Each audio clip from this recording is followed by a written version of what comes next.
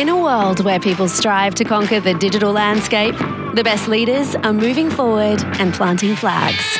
This is the Oil and Gas Digital Doers podcast, where you can hear about the thrill of digital victory and the industry's best guidance on how to win, with your host, Michael O'Sullivan.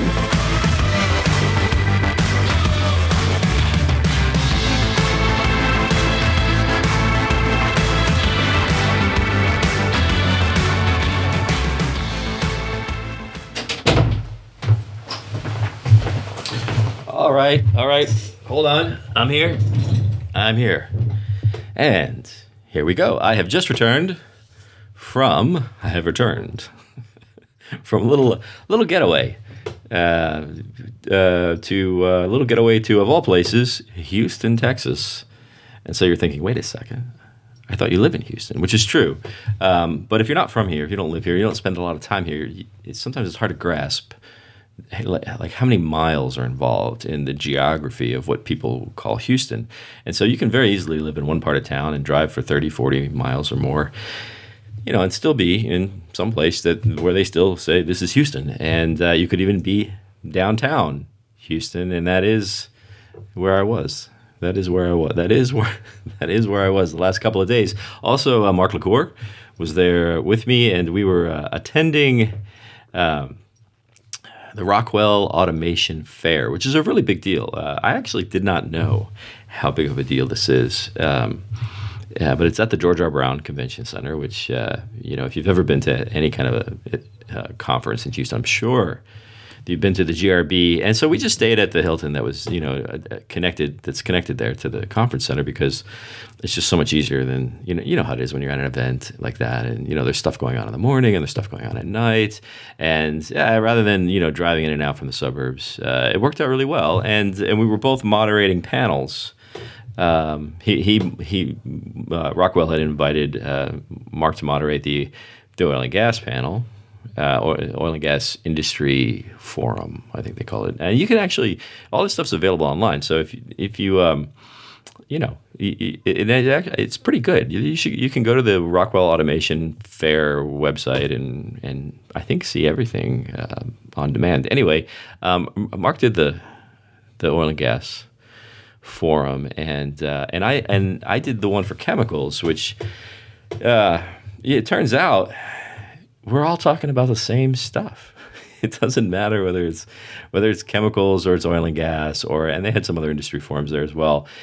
We're all talking about many of the things that you hear about every time you listen to this show or to the tech show, to Oil and Gas Tech, Oil and Gas Digital Doers. By the way, I forgot to mention that you are listening to the Oil and Gas Digital Doers podcast, just in case. You probably knew that already, but just in case, I'm supposed to say it.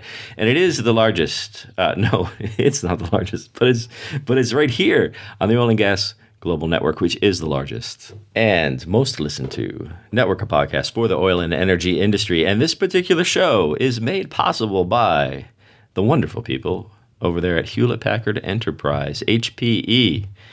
And I got to tell you, folks, HPE is a friend of the oil and gas industry. So it's a tech company, and they've got some amazing, they do some incredible stuff. If you don't know, you got to check them out. Go to hpe.com, find their section on oil and gas or energy, or however they got it labeled. I should probably know that. I don't remember right now. But they're doing some great stuff for the industry. All the underlying heavy-duty computing power that's required for all of these amazing digital ambitions that we have these days, then you got to have the modern infrastructure if you want to do the modern stuff. And, of course, we all want to do the modern stuff. So you go to hpe.com, and they will help you.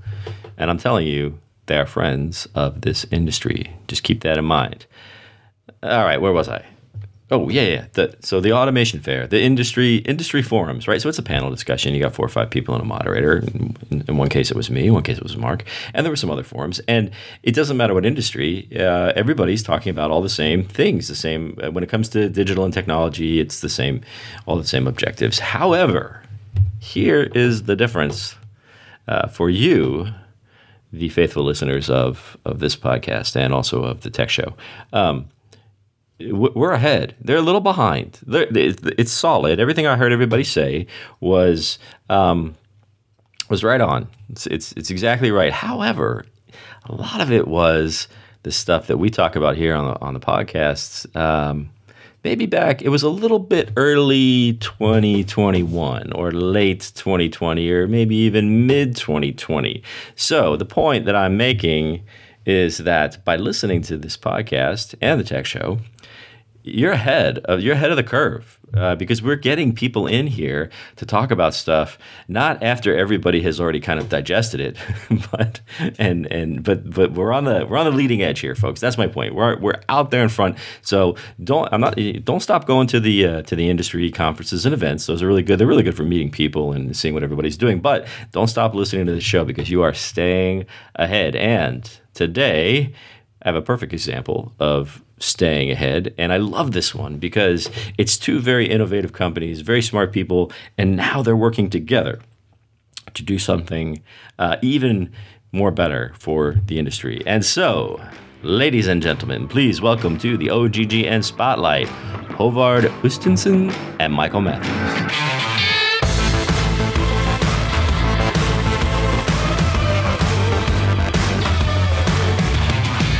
And that does bring us to our guests today. We are sitting here at the fabulous Cannon on the west side of Houston, where the sun is always shining and the birds are always singing and the people are always happy. And I always make, every time I look at whoever the guest is, when I get to that part, you always smile. And so now we're all happy. So as you probably just heard me say before that exciting musical interlude, I am here with two different guys from two different companies that are working together, and it's kind of an interesting matchup. So we have I'm gonna do the harder one first. We have Håvard Østensen. Nicely done. Close for an American guy. That's not so bad. I've worked with a lot of Norwegians, so I've had a little bit of practice. And you're from Kongsberg Digital. We also have Michael Matthews from our good friends down the hall here at Data Gumbo. Let's first get out of the way, like who you guys are and what you do, separate from each other. So Håvard, starting with you. Thank you so much, Sean, and thank you so much for having me here. Yeah. I really appreciate the opportunity. Yeah, so my name is Håvard Østensen. I work for. I said it just like that. You did. so yeah, that was good. That was really good, Got actually. It. Yeah. So no, I work for Kongsberg Digital. And Kongsberg Digital is a company that is part of the bigger Kongsberg Group in Norway, right. Headquartered in Norway. And that is a company that has very rich history. It goes back more than 200 years, actually, and it goes back before that to the silver mines of Norway, et cetera, et cetera. So, but if we fast forward to today, right. then Kongsberg Digital is really the digital center of excellence within the group. So I work within Kongsberg Digital in a digital energy unit, and I'm responsible basically for the growth of our digital twin and production simulation portfolio in Kongsberg Digital. So we are on a mission to take digital twins into the market to help customers realize the value around digital twin.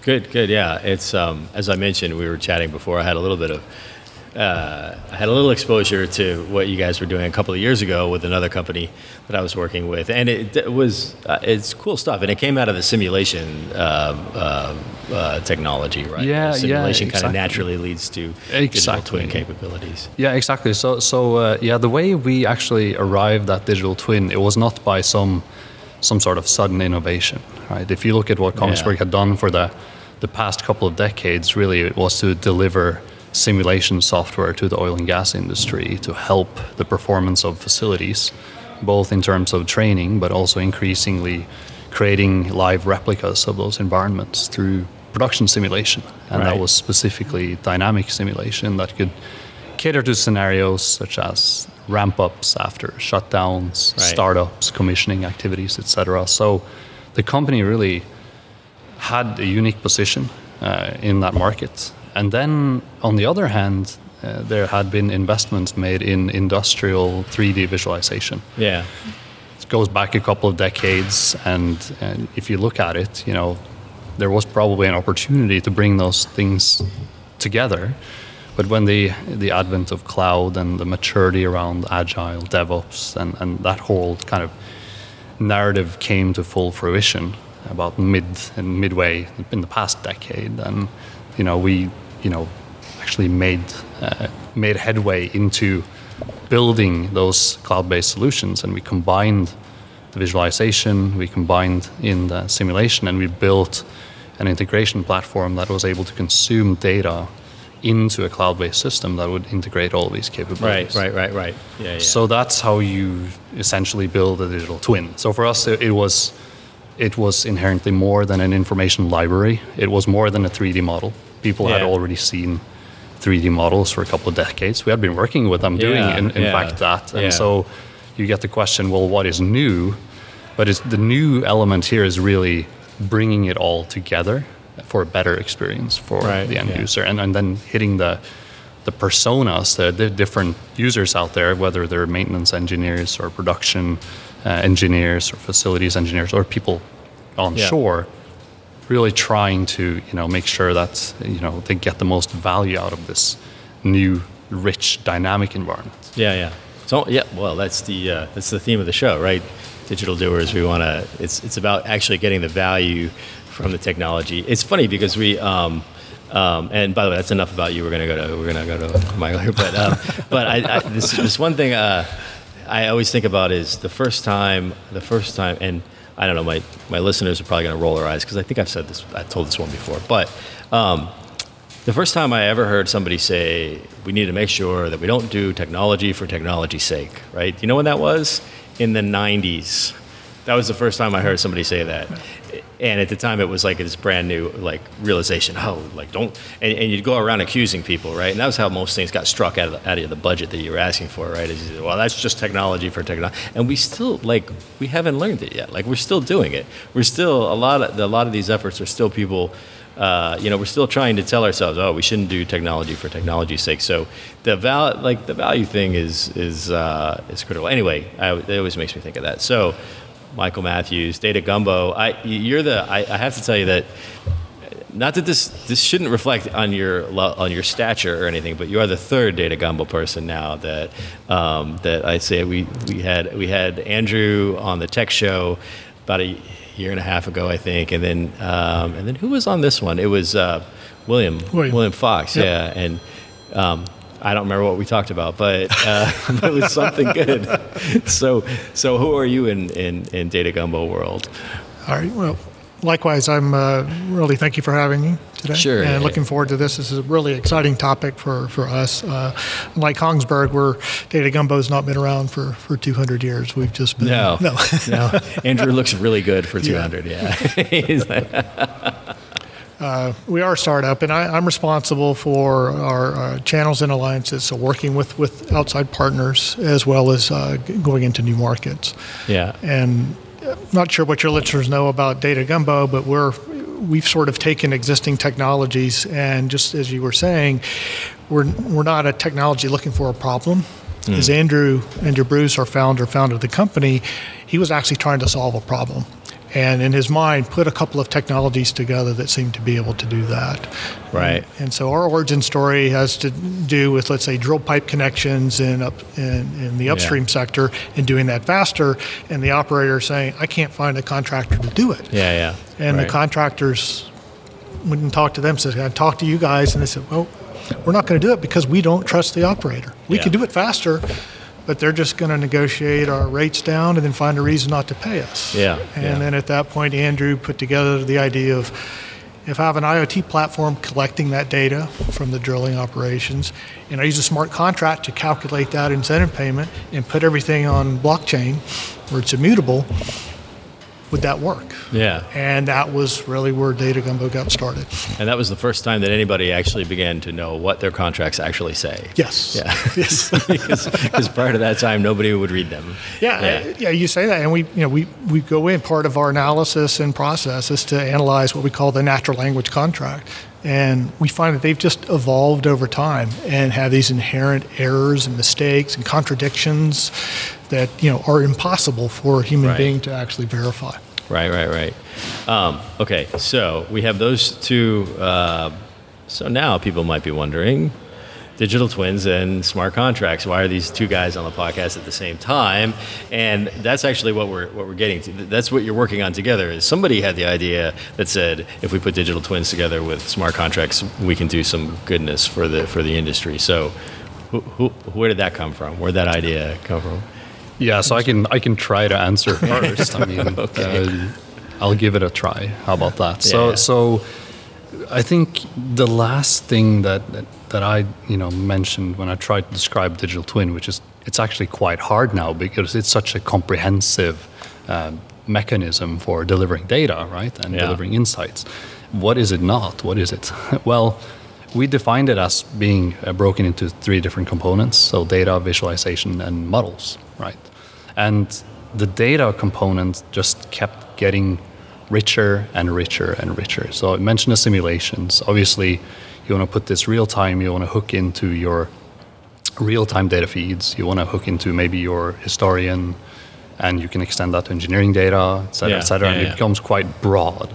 So at some point, you're starting to drive supply chain data from the digital twin as well. It's all coming into view now. So it's based on the data that then converges onto this digital twin platform. Yeah. As operators, owner-operators are increasingly then seeing, and this is quite common view now, that if I'm going to invest in this very rich data environment that a digital twin is, it will contain, let's say, contractual use cases, whether they're in supply chain or tied to the commodity. Well, you could describe those use cases individually, but there's a concept there of having a trusted source of information that's converged onto one environment. And we all, probably a lot of us, at least, my career, I've always heard about the data quality problem in the oil and gas industry, used as an excuse. I've heard that mentioned a time or two. It comes up now and then, right? Yeah. And why we can't do something. You got to say silos somewhere. Right, in the sentence, silos, right? and exactly, all of that. So what we've been able to combat with digital twins, in part because we have the simulation capability, is that we can generate a lot of high quality synthetic data. And what it actually means is that you get a better So hold on. foundation. What I just heard you say was, if the real data is no good, we're going to make up like synthetic data. Yeah. Okay. Yeah. And it may seem far-fetched, right? But one of the big problems out there is that sensors or I should say measurement and the setup of measurement isn't that great. And if you're trying to process a contract, it could be that some of the data points that you need to process your transactions rely on measurements that don't necessarily, they may not have excellent quality. They may also, in some cases, not exist, and you have to infer those measurements. So what we're driving with the digital twin is to help with simulation to fill out some of those gaps, and then we build on top of that with data-driven algorithms to further enhance the data quality. Yeah. So where does the smart contract come in? Well, let's take maybe a practical example, right? If you have some type of chemical tank in the field where you need to do replenishment, wouldn't it be nice if you could hook up your smart contract to the digital twin that is able to deliver the inventory values on that tank? So when the inventory drops to a certain level, you can trigger the transaction and start your supply chain. Right. And that's kind of where, that's one of the examples, but that's where you're starting to see that, hey, there's something that can scale here. So what does that look like? So from the, from your, Michael, from your side of the world, as you're trying to work on these smart contract problems, which is already like kind of not for the faint of heart, right? Like that's a big undertaking to go. It's one thing to say we came up with this really cool blockchain thing, right? But to go out there into the real world is not simple. Right, and where we run into the challenge is just what we've already talked about, and it's the data challenge. The smart contract itself, in terms of the business You're logic, sidestepping the people challenge, but we're going to come back. We're going to come back. There are some people and change issues there, but it is really what we run into time and again is the availability of the data, and we're always told, "Oh yes, we have that. Oh yes, we have this. Of course, oh yes, our data is and good, it's perfect." And we get in and we start pulling the data, and we either run into permission issues. because we'll find there's different data is owned by different camps within inside an organization, and you'll run into that wall and not get permission to get the data. The silos strike. So you're running into the silos, and then when you get the data, the smart contract keeps tripping because the data quality is not there, and so it can't verify the event. So just what Havar was talking about in terms of being able to synthesize and smooth out that data to provide us high quality data, then you're able to, because all we're trying to do is verify that the transaction occurred and that it meet the terms of the contract. So was it the volume that you expected? Was it the quality that you expected? Was it the product that you expected? Yeah.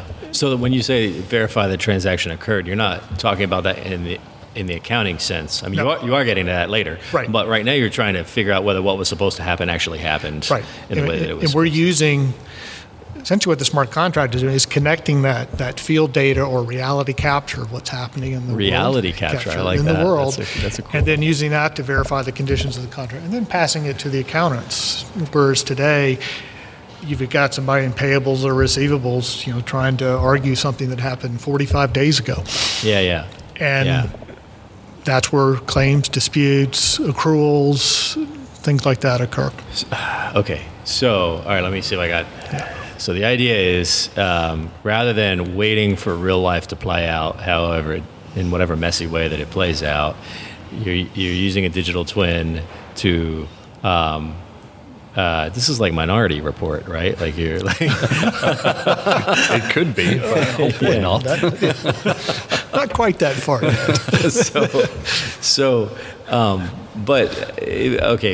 But now I'm thinking about it from the other side, right? Which is is the digital twin? How do I get the digital twin to account for all of those things that it needs to ultimately do? The digital twin is it gives you the current state of the facility, right? So you don't have to go all the way to Minority Report and prediction if you don't want to. We can get there too, But the first step is really get a really good idea of what the state of the facility is. And that, right now, we can do that through, sensors and some dispersed systems that the operators are managing. But what we're trying to do is to converge that into one environment so that we can better manage information. And I think there's this extended narrative around how do you do asset management in a new and better way, right? Yeah. So what we have seen is just that when we show up with an operator, and we look at their business processes around the asset management process, you're looking at a very dated and reactive regime of processes, right? Sure. And they're very manual, and oftentimes small incremental changes are, helping you more than trying to do some type of wholesale, big bang transformation. Yeah. So you would start with looking at, an example, just like what was mentioned here. You could pick, an asset management or asset maintenance related process, and you would look at how can I drive efficiency from a data standpoint and drive that to the contracts that actually get executed on. Right. And the goal is I would say is to move closer to real time management of the asset. And there's so many, it's almost a cliche to mention now, but there's so many aspects of our life where we are now expecting real-time feedback. Like, for example, with rideshare, you don't have in general, I would think you don't have an accounts receivables management process. The payment goes immediately, so you can envision the same, but a volume of transactions where the asset is at the center. And we're really trying to facilitate that with improved technology. This is a really different way of thinking, though, right, for the industry. I mean, this is like mind bending for But it's interesting, and what Havard was saying in our daily lives in the B2C world, that instant verification, validation, payment occurs all the time. Right. Why doesn't it happen in business? Yeah. And that's the crux of the challenge we're trying to get at. Well, it's funny because that's always the case, right? I remember the first time I was working with a project team back on something. So there were these things that we used to call intranets, right? And back in the day, we used to say it like this, intranet, because you had to make sure that people didn't think you were talking about the internet, which was still kind of new, right? And now you get this intranet thing. And I remember like the first time a client of mine said, he was like a COO of some company, he goes, all I want to know is how come I can go online, and I forget the example he used, right? But I can find something on the internet like in 2 seconds, and I can find exactly the thing I'm looking for, but I spend all day long on my own thing, internet, and I can't find a damn thing, right? And we continue to have that, but we're learning, right? So we're getting there, and obviously, so we've already established in other episodes that the bounty in contracts, the contracts world is big in terms of the effect that it can have on business. It's not the sexiest part of digital transformation, I think is what Andrew Bruce said, right? It's not the part that we all get excited about, but the savings is huge. It is huge. So, and I don't remember, like like you guys have some numbers, or I'm not going to make you memorize it, but you've done some quantification of how this can the kind of money and time that it can save, right? Yeah, I mean, it varies by, let's say, the type of contract or the service being provided. Right. But there are in that complex supply chain, there are just hidden administrative cost in handling all of these contracts. Right. And, some estimates we've seen as much as, you could be 12 layers deep in terms of that supply chain hierarchy. And each one of those layers is carrying anywhere from 2 to 4% of just administrative burden of the contract, to where maybe 30 to 40% of your total cost, it's already baked into the price you're paying, right, because of how inefficient those interfaces are. Yeah. And so, conservative numbers that we use are 5 to 10% of your spend we're able to save in automating those transactions. That's certainly nothing to sneeze at. Yeah. Okay, so now I'm thinking about it, kind of go around the other way. So it's clear, and I think I get, right, that the way the digital twin helps you in the contracts world is now I'm able to, and I still think this is like Minority Report, but I'm able to actually kind of fast forward and see what hasn't quite played out yet in terms of all the accounting transactions. Right. I'm able to verify that, in fact, once all those transactions play out, they will match up to what actually occurred in the field, right? That's what the twin is doing for you. Now, the flip side is, so like, Håvard, what's in it for you guys? How does No, I'm just here supporting our partner. No, but so if I'm a customer, and how does this? All right, so I'll put it in the customer point of view. So how does bringing the contracts piece into the whole digital twin effort, what does that do for people? It's a very, very good question. I think I'll take a step back and answer it a little bit more from a, let's say, holistic perspective, right? So what we're in the business to try to help is to create the digital work surface of the future, really, which is very strategic. It means that no longer should you, as an oil and gas or energy industry employee, come to work and have to open up 20 applications and 50 spreadsheets to do your job over the course of a week. You should have all my extra time. Yeah, exactly, right. So you're talking that hits the value proposition.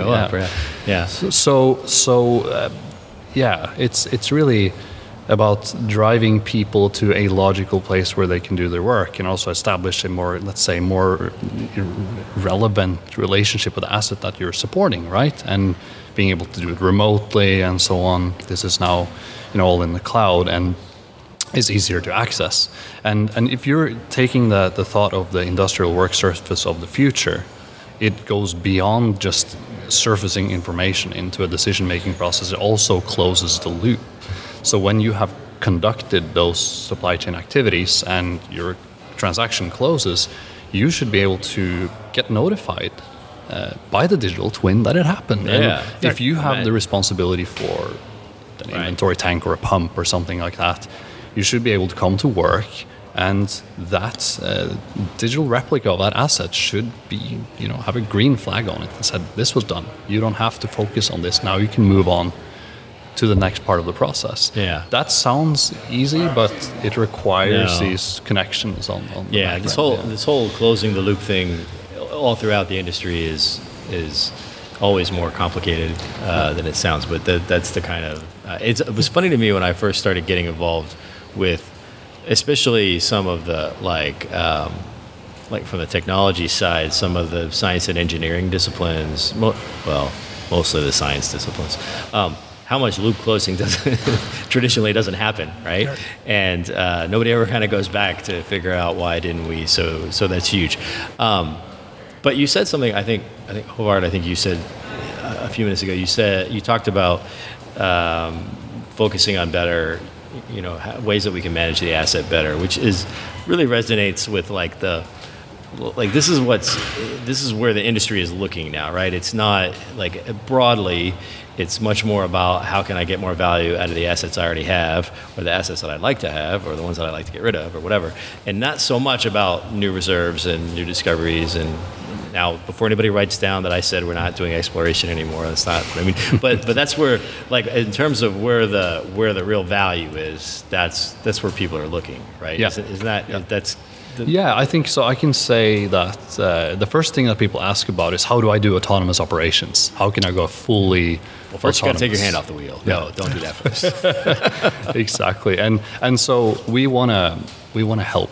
Is operators get there. Is that a real goal, autonomous operations? Yeah, I mean, it is a very well articulated goal with a very undefined path towards it that we're trying to help with, right? So, but people have this idea of autonomous operations, closing the loop, fundamentally, where you're moving down to the process control domain, and the actuators, and all of that, and that's going to require significant work in the industry, and we'll have to do it, somewhat piecemeal with aging asset portfolios, and different setups in play. But I think what everyone saw, and again, it's almost like a cliche now, but during the past couple of years with COVID, people were forced to do remote work, right? So what the concept of remote operations and remote management of assets was all of a sudden very real. And we saw that, when we were delivering digital twins, that people were now really getting onto the digital twin to do the work, so they didn't have to go to the field, didn't have to go to the office and cross-check things, and they were just kind of forced to do different things. So, of course, going from where we are today to autonomous operations is a journey, and it goes via remote operations and remote management, but also moving into a better, more predictive realm so that you can build on, let's say, the algorithms that we talked about earlier, gradually become more autonomous, and then you start picking strategic pieces where you can start closing the loop, right? But this is where all of these technologies come together, and then to get kind of back to the contract world, that's one piece of it, right? That's one way of closing a commercial loop. That's part of this bigger narrative that really just drives us up that ladder towards autonomy. Plus, you can take that 5% that you're saving over here with Data Gumbo and channel it into all these other more useful things, right? Yeah, and we've seen that in our deployments where, from the engineering side, the operator, engineer, whether it's a plant or drilling operations, and we've done the surveys with them, and they're finding that 30 to 40% of their overall time is closing that administrative loop, not doing engineering technical 30 to 40% is their response. All the contracts that they have to deal with and the vendors and suppliers they have to manage, 30 to 40% of their time is done on more of that administrative contract management piece of it. Yeah. And I can just add that the number goes even higher when you're starting to take old engineers and facility workers into account. One of the biggest pain points you address immediately with this is just finding information in an intuitive location. Yes. That's just not in place right now. So we're starting with the fundamentals. Radical thinking.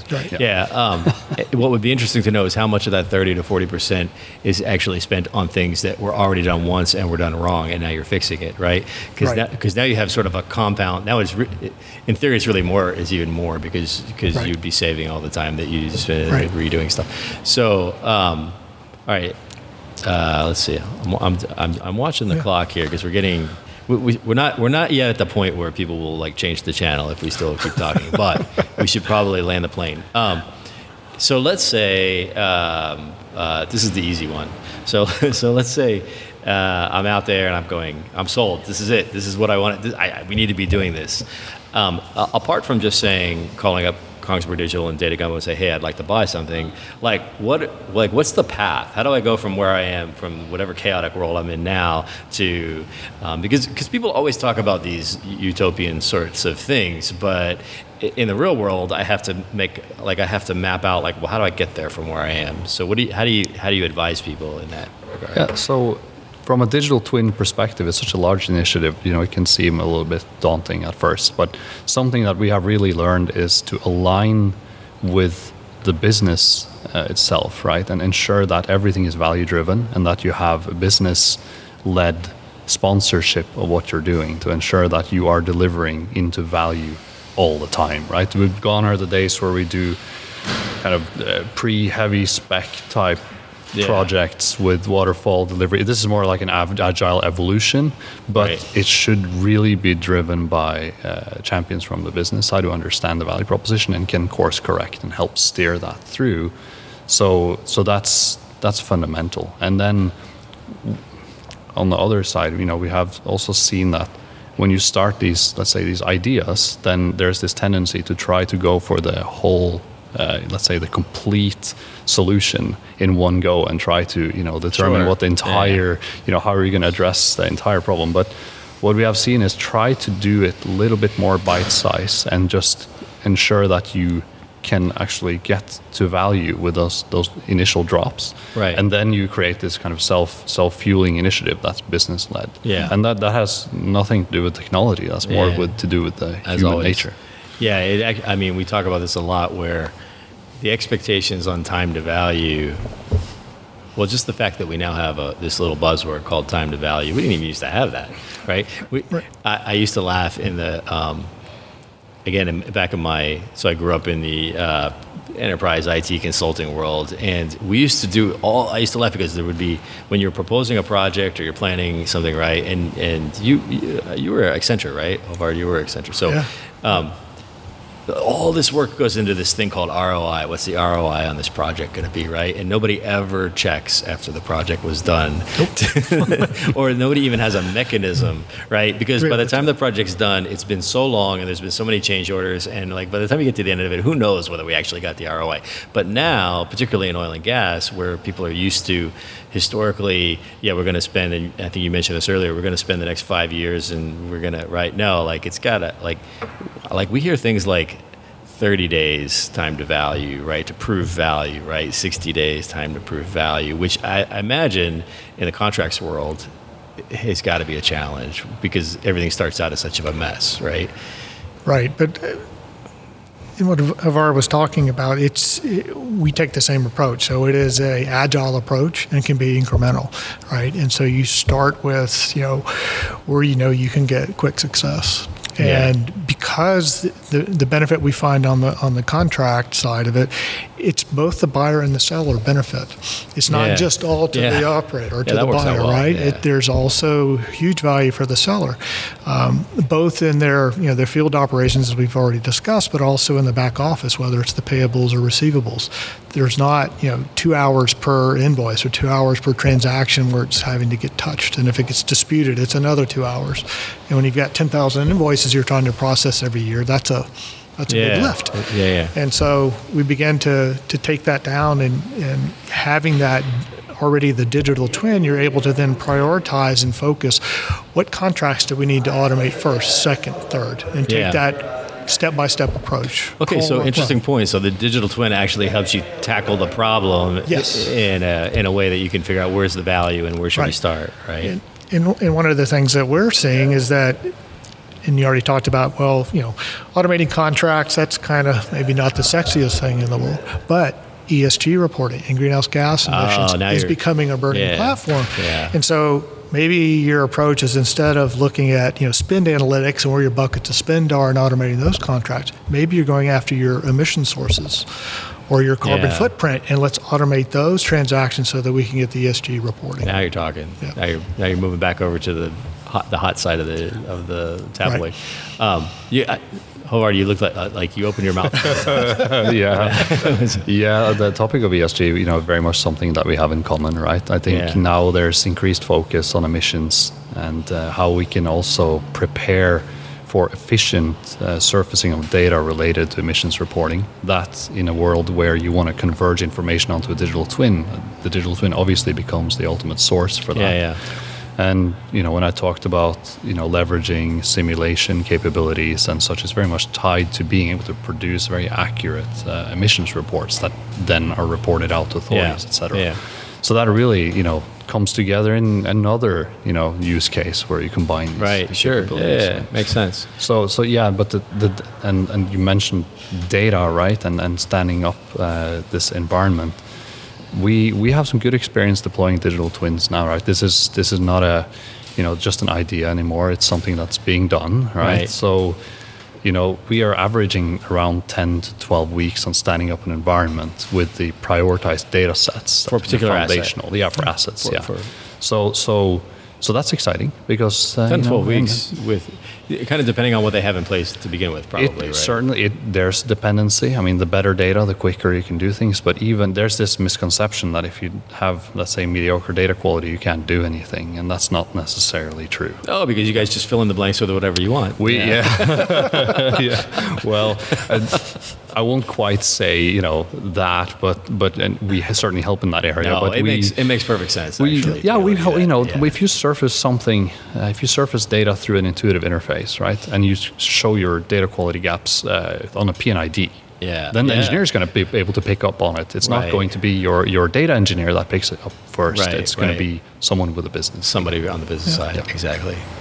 And then from our side, from the contract side, with that high quality data, the ability to get to actually automating the contract and the transaction, it's not a big lift either. It's a 6 to 8 week process, and it's more just aligning the two sides of the contract over, is it meeting the intent of the contract? Because our biggest delay up to now has been data quality, and we've got that hurdle handled. Then contract logic.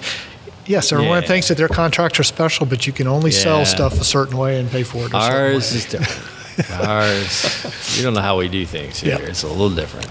I heard that a time or two in my past. Okay, so do you guys? So this part can be a little bit infomercially since we're. I mean, do you have like some sort of way of like coming together and delivering this together, or how does that? I mean, you did a press release and everything. So how does that work? Yeah, absolutely. So we are officially partnered. And it's possible to reach out for us to get to a common solution, where we can provide these capabilities. Anyone who's listening who's interested can obviously contact us, and we have the delivery organizations that can actually get this work done, and then good experience that I think that a lot of stakeholders out there could tap into now. Having the help is important. So okay, great, and we will put. So we always put in the show notes, we'll put links to you guys, your LinkedIn profiles and the companies. Anything else that, for if people want to learn more about either what you're doing in this, or just learn about this in general, or anything, or any cool events that you have. I forgot to tell you this before we got started, though, so you could think of something. So if you can't think of anything, it's all right. Well, we just did something together last week. I think would be a good summary of. Okay, great. Yeah. Is that the replay of that is available? I guess. Yeah, the way replay should be available. We can put some links in the show notes. We'll put links in the show notes, and we'll do all that. Yeah, we can. Of course, there's our website, contact forms. Both companies have those. Cool. We're quite active on LinkedIn, I would say, so it's easy to grab something there, and we're putting out new content. That's how I found out about you actually doing this thing together. So it's great. All right, good. Well, thanks both of you guys for making time. Michael, thanks for making the long journey from your office. Actually, your office. So we're at for those of you following along at home, we are at the very back end of the Canon, and your office is at the very front. So that's about like a 7-minute walk, right? It is. I mean, not in Europe. In Houston, it's a 7-minute walk. In Europe, it's like a 2-minute walk. We walk fast. But Håvard, you were impressed, right? You came in here, you're like, wow, this place is a great space. Lots, it's lots of good space and large building. It's lots of good innovation here. I think there's close to 200 companies. I think in the Canon. Is there 2? Well, that explains why I can't find a parking space anymore. It has grown a lot. It's really grown a lot. It's grown a lot lately. So anyway, all right. Thanks, guys. Michael Matthews, Data Gumbo, Håvard Østensen. Did I get it? Nicely done. Okay. You got it. From Kongsberg Digital. Thanks, guys. And this will be this one is gonna I've been running a little behind schedule lately, so you will not have to wait very long to hear this one come out in podcast land. So. All right. All right. Thanks. Well, thank you so much. Thank you.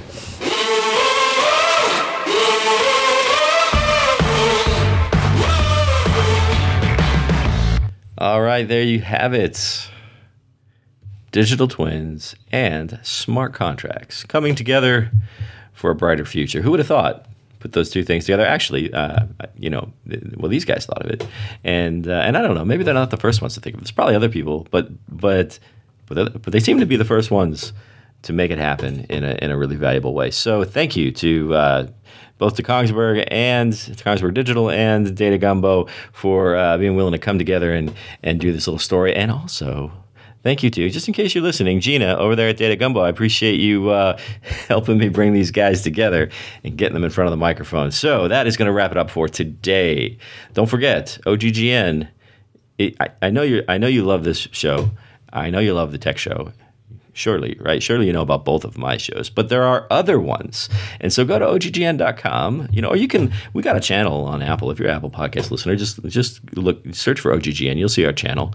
You can also go to the website and find out about all the other podcasts that we have. And there's some more stuff coming. This not, we're a media company, folks. And so obviously, the podcasts have been the main thing for a long time, but we got some cool new stuff coming down the pike, as they say. Is it down the pike or down the pipe? I think it's the pike, like the turnpike, something like that. Anyway, a great way to find out about whatever it is that's coming down the pipe or the pike is to follow us on LinkedIn, because we're gonna keep that up to date. I know all the cool kids don't necessarily go to websites anymore, so follow us on LinkedIn, and you won't miss anything. That's it. Many thanks to all of our loyal listeners. Don't stop listening, because we got more good stuff coming. And thanks again, of course, to our sponsor, HPE, for not only for keeping the lights on, which we desperately need, but for all the great things that they are doing for the industry. Thanks also to my audio fixer guy, Mr. Mac Roman, who always makes us sound great. And come back. I can't say come back next time, because I think Mel's about to say that in the outro, and then you will have heard it twice. But anyway, this is the place where you know that you can, whenever you're feeling a little bit, like we're just not getting there fast enough, and there's still so much to be done. Just come right back here, because this is where you can come to hear all the stories about real people who are getting digital done. Come back next week for yet another exhilarating expedition into the very real world of the best digital doers in the oil and gas industry. A production of the Oil and Gas Global Network. Learn more at oggn.com.